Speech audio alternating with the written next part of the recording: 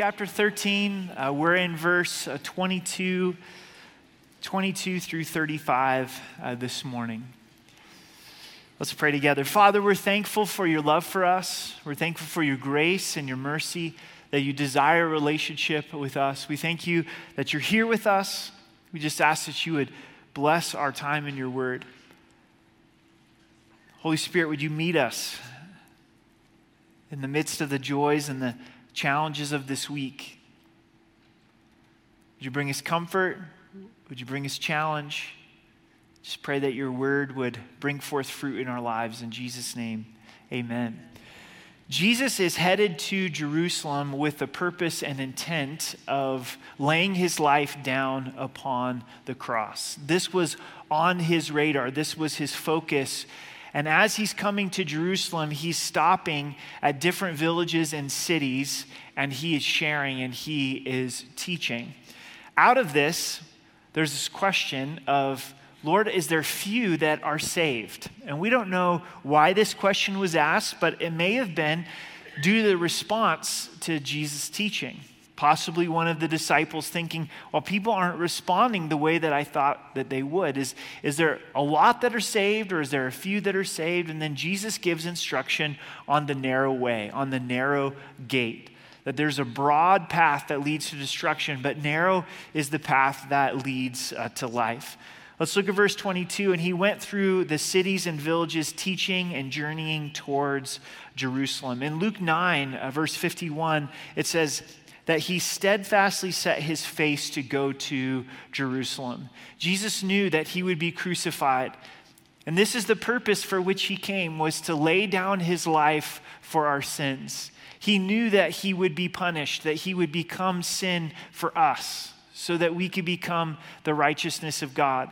And it's almost, we get to this place in Jesus' life where nothing is going to stop him. Nothing is going to deter him from going to Jerusalem to willingly lay his life down to be crucified for us. And this is the love of Jesus. This is his love for us, the joy that was set before him. And he endured the cross, the joy of being reunited with the Father, the joy of providing forgiveness for us, inheriting his bride. So he's journeying towards Jerusalem, teaching at these cities as he goes. Then one said to him, Lord, are there few who are saved? It's a good question. Is there a lot? Is there a few? Maybe there was some rejection when it comes to the teaching of Christ. And Jesus responds and said to them, strive to enter through the narrow gate. For many, I say to you, will seek to enter it and will not be able. This word strive in the Greek, it actually means to agonize. If there's something in your life where you've agonized, maybe it's something physical, a physical challenge, a difficult job, maybe you've agonized through school. The idea is to put effort, or to make every effort that you're going through the narrow gate. Now, what is the narrow gate? We know the narrow gate is Jesus. The narrow gate is the gospel. On Wednesday night, Dominic Dunn gave a great message here at RMC about Jesus being the only way. If you missed it, I encourage you to go to the website and listen to it. But Jesus makes exclusive claims, doesn't he, when it comes to salvation. He says, I am the way, the truth, and the life. No one comes to the Father except through me. That's a narrow gate, isn't it? Only through Christ.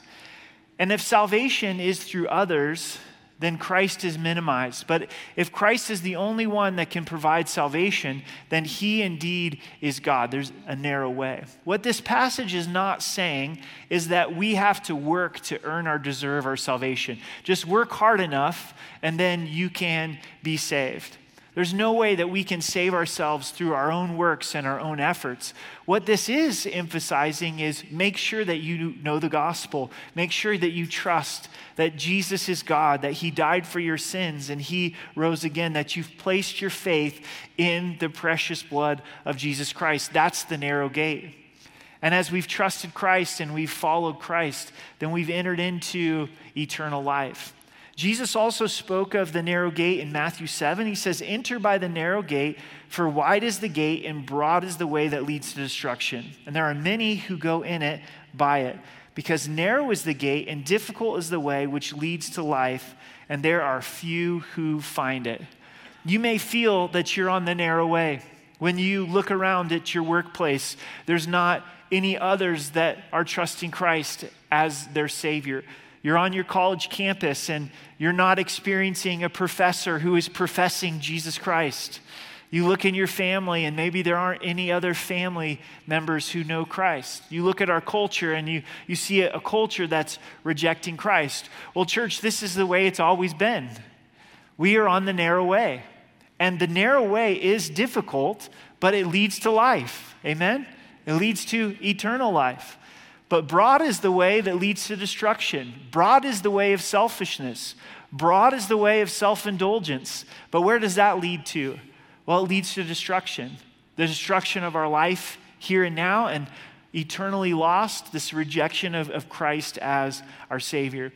You might be asking, do I have eternal life?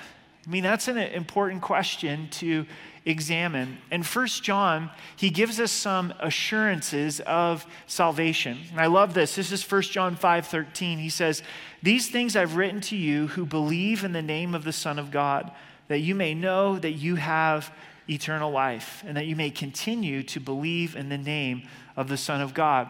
John says, this is how you know that you have eternal life, if you've believed in the name of the Son of God. The name of the Son of God is the character and nature of Jesus Christ. Not, you know you have salvation if you attend church. You know you have salvation if you give a tithe check. No, you know that you have salvation if you believe. A lot of things flow out of that belief. As we believe in Christ, Christ moves in our lives. But the way that we know that we're saved is this belief in what Jesus has done for us.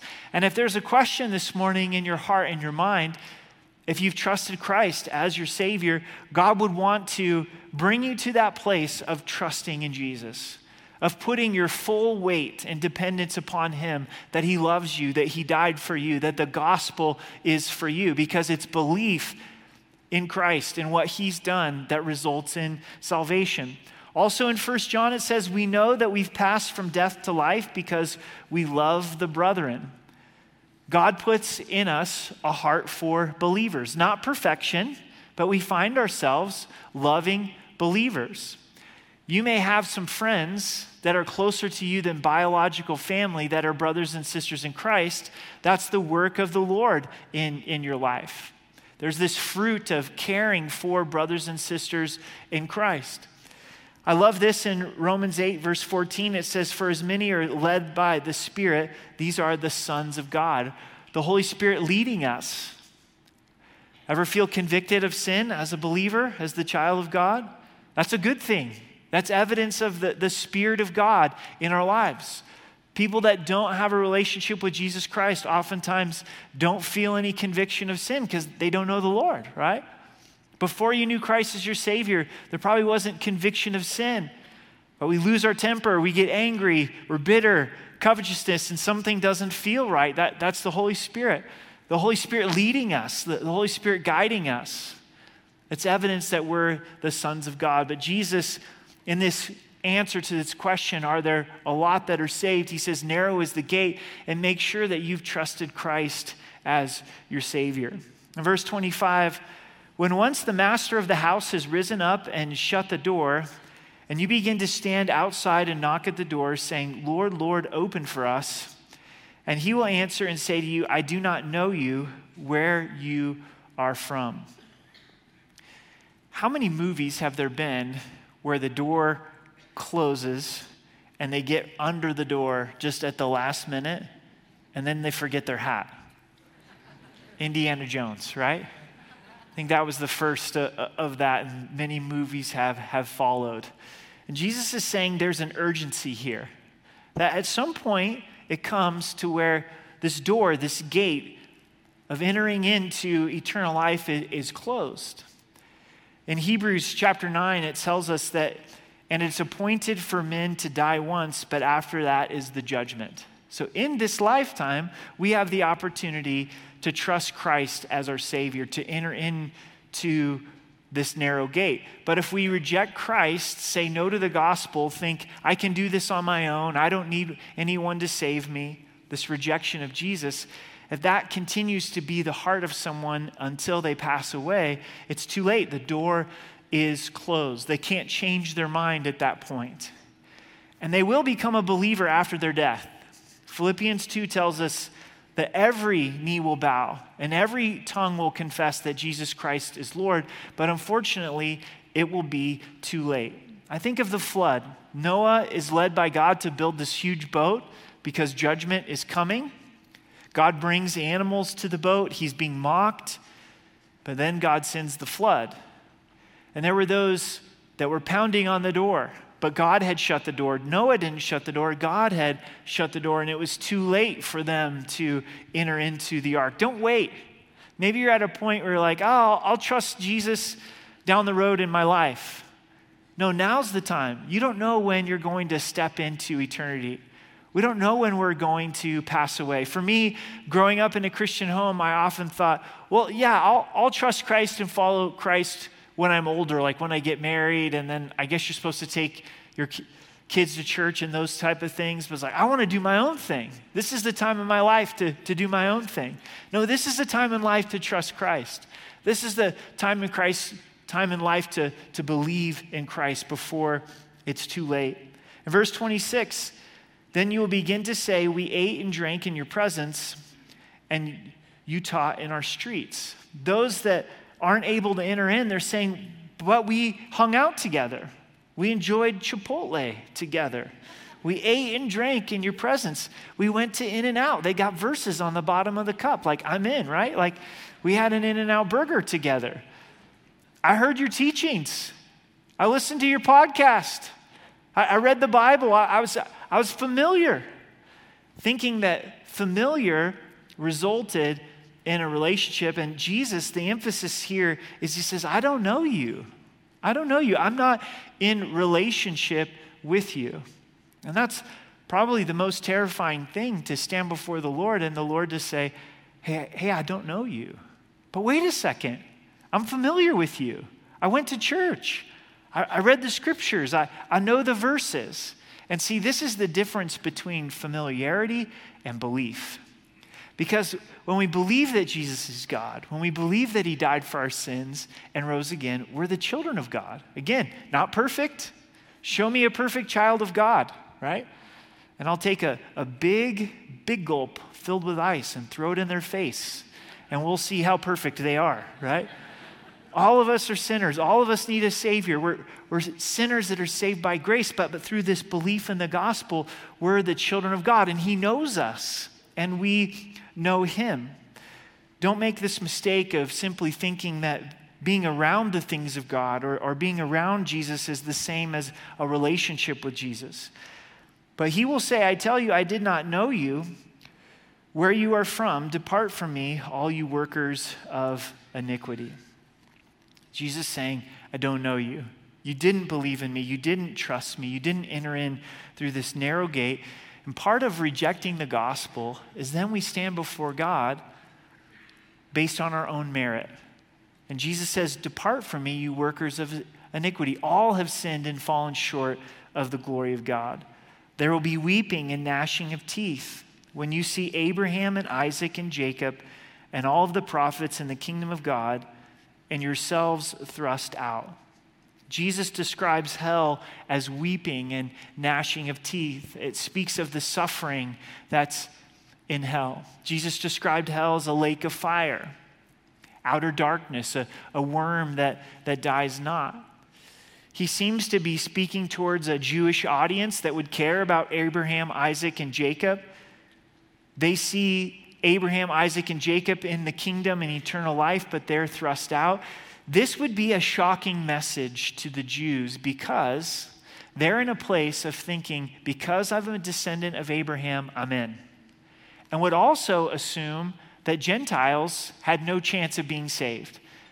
Just by the fact that they were non-Jewish, they were fuel for the fires of hell. Talk about some racism, right?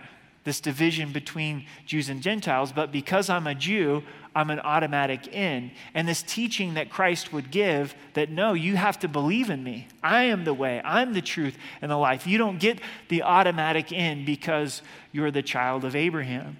This would be offensive to the Romans because the Romans are living in a pagan, pluralistic society and culture where they worshiped a lot of gods. And so for Jesus to say, I alone am God, I am alone the way of salvation, that would be offensive to them.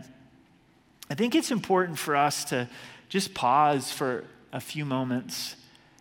And as hard as it is, let the gravity of hell hit our hearts and our lives. You can go to a lot of churches in America today and never hear the word hell mentioned. But Jesus spoke of hell, didn't he? I don't think it's wise for us to erase words in our Bibles. And if we lose sight of hell, as difficult as it is, I do think we lose sight of an important truth. Oftentimes in our lives, even as believers, we have a hard time navigating suffering. But if we think about it this way, this is the most difficult that our life is ever going to get. If you believe the gospel, if you're the child of God, you're not going to hell. That's good news this morning. You have got an eternity to be able to look forward to. But if we lose sight of this reality of hell, we lose sight of what Jesus has saved me from. There's a lot of people that really have a hard time with the biblical teaching of hell, that God would hold us accountable for our sin. Talk to a Holocaust survivor and ask them what they think about a just God holding people accountable for their sin. They'll tell you, they would describe to you and say, I hope that God holds the people accountable who killed my family members, who took me to a concentration camp. God's holy and he has to hold sin accountable. I suggest to you it's not scandalous that God holds accountable. I need to buy a vowel this morning. 11 o'clock could be interesting. It's not scandalous that God holds us accountable for our sin. What's more scandalous is that God gives us heaven, that God gives us his son. I mean, imagine someone that has committed sin, that's held accountable, they're standing before a judge, and the judge is like, yeah, you're guilty. But I'm going to pay the penalty for you, and just lavish grace, lavish goodness. I don't know if you've ever been in a place where you're busted and you should be held accountable, but instead of someone holding you accountable, they lavish grace upon you. What's more scandalous is the gift of heaven. What are we going to care about when we get to heaven? What's really going to matter? It's going to be Jesus. It's going to be seeing him. It's going to behold him. And then I think shortly after that, we're going to start to go, man, are my loved ones around the throne room of God? Are my kids around the throne room of God? Are my parents, my brother, my sister, my neighbors, my coworkers, are they around the throne room of God? Did they trust Jesus? Did they enter into this narrow gate? But if we lose sight of hell, we start to lose sight of what's really important in this life. And all of a sudden, I own a bike, but I need a better bike. I own a car, but I need a better car. God's blessed me with a great house, but even a nicer house, right? And we're just playing this game down here on earth of like, who can get the most toys? Nothing wrong with enjoying what God's provided, but church, there's a lot more to life than just gathering a bunch of toys and trying to be as comfortable as we can. There's people that don't know Christ as their Savior. There's people that we love that don't know Christ as their Savior. God's heart is for the stranger that doesn't know Christ. So if we get away from this teaching of hell, we really lose the reality of what's important in this life. In verse 29, they will come from the east and the west, from the north and the south, and sit down in the kingdom of God. So though the gate is narrow, there are many who find it. Yeah, there's many going down the road of destruction, but there's people coming from the kingdom of God from the east, the west, the north, and the south. Again, this rocks the view of the Jewish listener that it's not just Jews who are being saved. And indeed, there are the last who will be first, and there are first who will be last. You know, what in the world is this talking about, right? Is it just for kids getting into the minivan, if you let your sister go first, then you'll be first, right? It's speaking about the Gentiles. The Gentiles are the last in a sense, but they're trusting and receiving Christ as their Savior. And in a sense, they become first. But the Jewish people rejecting Christ, in a sense, become last, really coming to a place of fullness of trusting Christ at the second coming of Jesus. On that very day, some Pharisees came saying to him, "Get out and depart from here, for Herod wants to kill you." Do you think the Pharisees are being genuine here? They're the ones that are actually plotting the death of Jesus. They're saying, hey, Herod wants to kill you. You got to get out of here. We're concerned with your safety. And Jesus sees right through it. And he said to them, "Go tell that fox, behold, I cast out demons and perform curses today and tomorrow, and the third day I shall be perfected." He calls Herod a fox. He calls him out. Herod had killed John the Baptist. He's this deceptive man. And so Jesus calls him out on it. Says, go tell that fox, I'm not scared of him. The boldness of Jesus. Jesus says, I'm going to continue to go to Jerusalem. And on the way, I'm going to cast out demons and perform cures. I wonder what the demonic attack was upon Jesus as he was heading towards Jerusalem. And Jesus just presses right into it.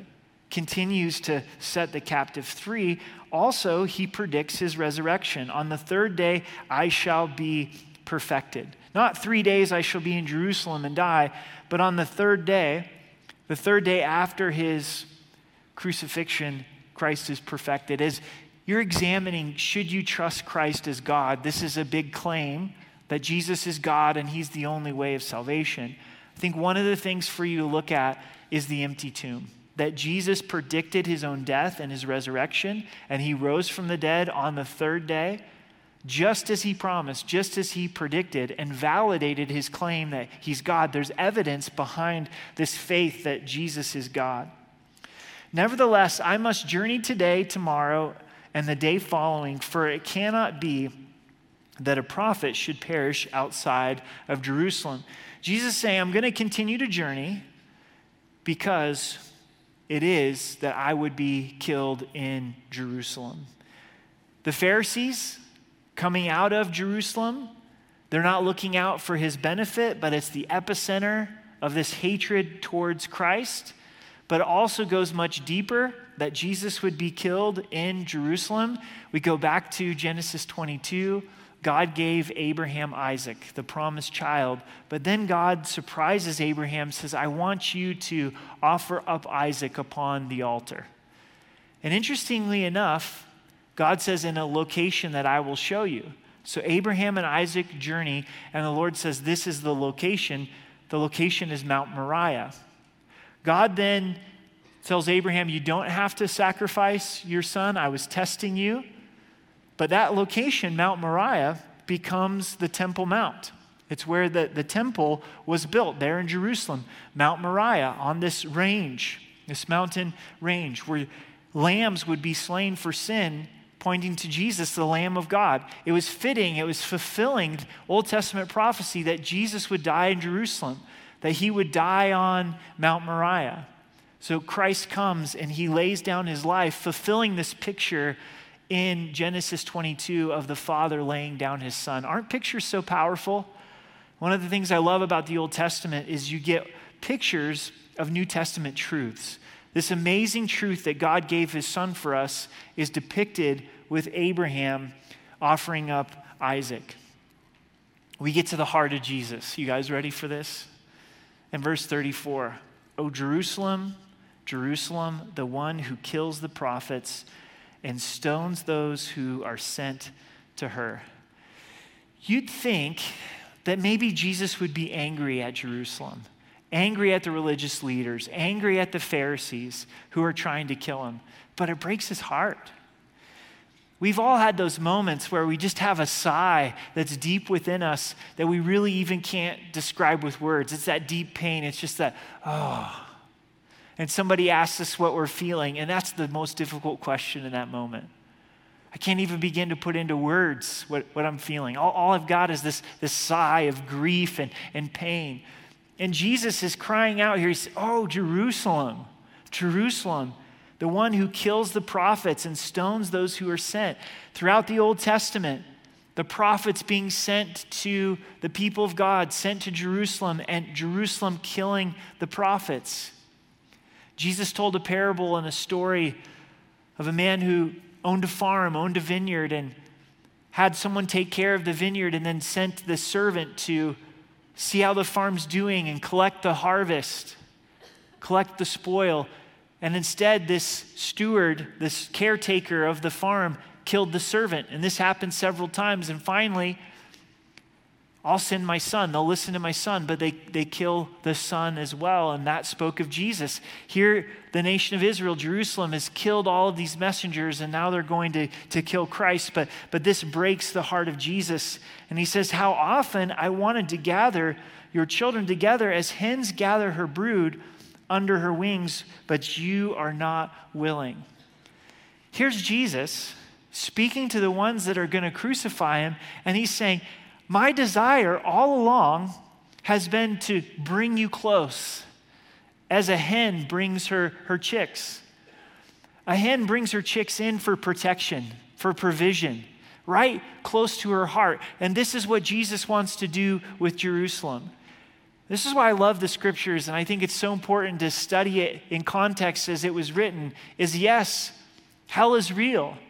Yes, if you reject Christ, all of your life, there is eternal separation, but it's not God's desire.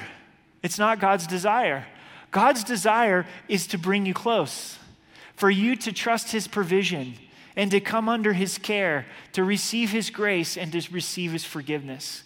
Peter writes, and he says that God does not will or desire that any would perish. He doesn't want any to perish. God doesn't delight in sending people to hell. He longs for people to come to know Christ as their Savior. I wonder how many people have come to know the Lord on their deathbed, where the Holy Spirit's just pleading with their hearts, would you consider Jesus one more time? And God in his grace saves them. But once again, why wait to the deathbed? Why take that risk? Jesus is worth believing, and he is worth following. Who wasn't willing here? Was it Jesus or Jerusalem? Jerusalem wasn't willing. Jerusalem wouldn't respond and come close to the heart of Jesus. If you're trying to figure out what this whole relationship with God is, it's him drawing you close. This is what God's always longed for. It's for you to be up close and personal with his heart. Creates Adam and Eve in the Garden of Eden, and every night comes and fellowships with them in the cool of the day. How awesome would that be? Sin hadn't entered the equation yet, just amazing fellowship with the Lord. Adam and Eve do sin and messed up that fellowship. And God longed for us to be in right relationship with him to the point where he sent his son. Jesus died and rose again so that nothing stands between us and the Father now. We're forgiven, and we've got access to simply come close to the heart of God. God speaks of our relationship with him, of us being his children. We're adopted sons and daughters of God. We're joint heirs of Christ. That speaks of close relationships. It speaks of us coming to his heart the way that a child comes to a parent. Also, we're told that Christ is the bridegroom and we're the bride. God is showing us in human relationship. You see the closeness of parents and kids, that's how he wants to be close with us, even to a greater degree. You see a closeness of a husband and wife, and Jesus wants to be that close to us, even to a greater degree. And no human depicts it perfectly, correct? We don't see this picture perfectly with parents and kids. We don't see this picture perfectly with a husband and a wife, even the best of marriages this side of heaven. Well, you're not going to be married in heaven, so there we go. I've found in my life that a lot of times it's pain, it's disappointment, it's unfortunately my own sin that God has used to bring me close to his heart. That's what God's intending to do. Are you willing? What's the pain? What's the disappointment? What's the hurt in your life? Come to the Father of comfort. Come to the Father of mercy and allow him to comfort you. Come under his provision. Come under his care. Jesus speaks a prophecy over Israel. He says, "See, your house is left to you desolate. And assuredly, I say to you, you shall not see me until the time comes when you say, 'Blessed is he who comes in the name of the Lord.'" The house, speaking of the temple. The temple is desolate spiritually. It's become a den of thieves. And Jesus says, you're not going to see me speaking to Jerusalem until you say, "Blessed is he who comes in the name of the Lord." A prophecy of Jesus' second coming. Psalms 18. From Zechariah 12 and Zechariah 14, we know that Israel collectively, when Christ returns, is going to see Christ, ask him where he received those wounds. Still bears the scars of the cross, the wounds of the cross, and it's at that point that they trust Christ. Now, don't get me wrong, there's lots of Jews that are saved now currently, but as a nation, this will be the moment that they trust Christ. This is speaking of Jesus' second coming. I want to leave us with an illustration from a book that I read this week. I'm reading a book called Everybody Always by Bob Goff, Goff. And Bob is a lawyer. I actually got to hear him speak here recently. He was in Colorado Springs for Life Network's gala, and he's a super down-to-earth guy. Like, everybody at the gala was dressed up really nice, except for Bob Goff. You're kind of like looking at the beginning of the dinner, and you're like, man, I really admire this guy's courage. Like, he didn't dress up. He was in like ratty jeans, like an old dad sweatshirt, and a really old Red Sox baseball hat. And you're like, I wish I had the courage to dress how I really wanted to at this thing, right? And then the dinner goes on, and he's the guest speaker. He's this New York Times author, and he gets up and he shares. And in this book, Everybody Always, Bob has a big heart for Uganda. And in Uganda at the time, witch doctors had never been held accountable for any of the crimes that they had committed. Witch doctors have a lot of power in the Ugandan society, and people fear them. So no judges would hold them accountable, police officers, people wouldn't be witnesses against them. And Bob went over to Uganda, and he's like, I'm going to find the most powerful judge that I can, being a lawyer. So he ends up meeting one of the Supreme Court justices, and they become friends. They develop a relationship. And Bob asks, if we can get someone to testify against a witch doctor, will you hear their case? And the judge says yes. Some more time goes on. There's a 10-year-old boy named Charlie, and he gets kidnapped by a witch doctor. And what the witch doctors will do is kidnap kids and then cut off their genitals and offer them up to their false gods, and then leave the kids to die, leave the kids to bleed out. And this is what happened to Charlie. Got kidnapped, got his genitals taken off, cut off, and then just left to die. But he didn't die. Someone found him. They were able to help him. So Bob goes to Uganda and finds Charlie. Goes from California to Uganda, says, Charlie, would you be willing to testify against this witch doctor? Could you recognize him? Yes. So much courage from this 10-year-old boy. So they take the witch doctor to court. He's held accountable, thrown into prison. The prison that he's sent to, the witch doctor, was built in 1920 for 200 men. At current time, holds 2,000. Everybody knows if you go to this prison, you're going to die because of the conditions. Bob felt God putting on his heart to try to reach out to this witch doctor, and he didn't want to. He's like, this is the last thing that I want to do. I'm the justice guy. I'm justice for this 10-year-old boy, and he'd become friends with Charlie, but God kept encouraging him in this. So Bob goes back to Uganda, finds out what prison he's in.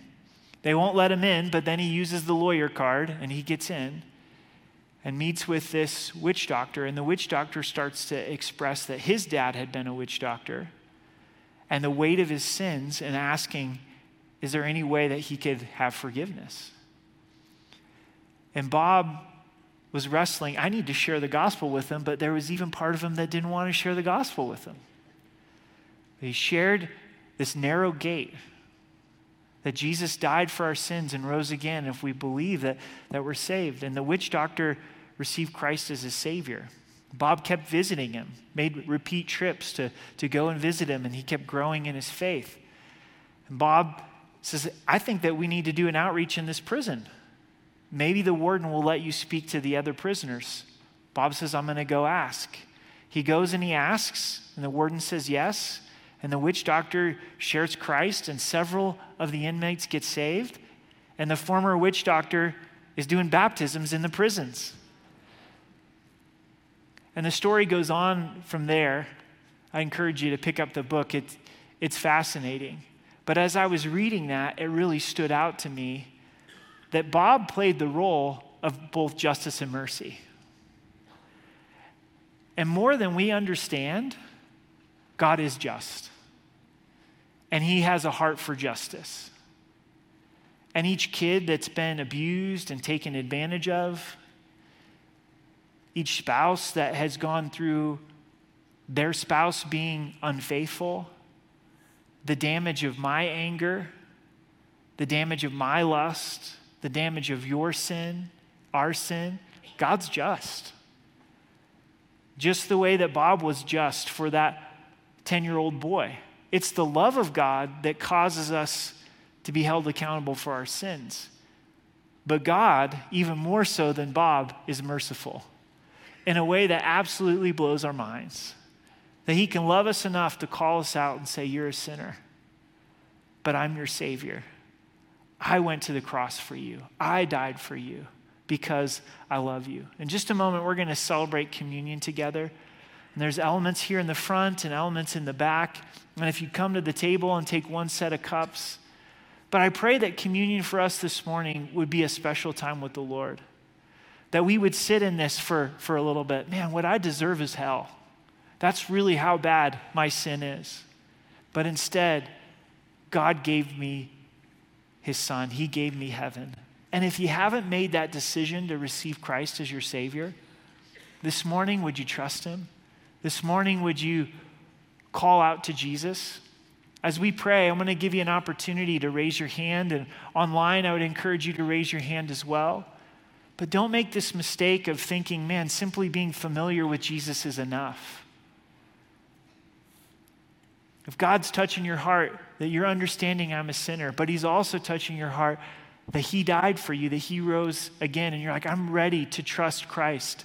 I'm ready to ask him to be my Savior. I pray that you'd respond, that you'd have the courage to raise your hand. I'm not going to embarrass you. This is between you and the Lord, but I would encourage you to respond. So let's pray together. Jesus, we thank you for your love for us. We thank you for your grace and your forgiveness, that you would come and die for our sins and rise again. You know our hearts. And you, Jesus, knock upon the door of our lives. If this makes sense to you and you'd like to receive Christ as your Savior, would you just raise your hand and raise it up high, leave it up, and I'm going to lead you in a prayer. We'll just wait for a few moments. Praise the Lord. Thank you for responding. Praise God. In the back, praise the Lord. Those that are responding online, Jesus sees you. Pray this prayer with me. Jesus, I believe that you're God, that you died for my sins and rose again. I receive your forgiveness. I turn from my sin and invite you to be the Lord of my life. Thank you for saving me. Thank you for forgiving me. You can put your hands down. Father, I thank you for those that have responded to the gospel in faith. I thank you for your promise to grant eternal life. Would you bless them? Would you protect them? Would you grow them? In Jesus' name, amen.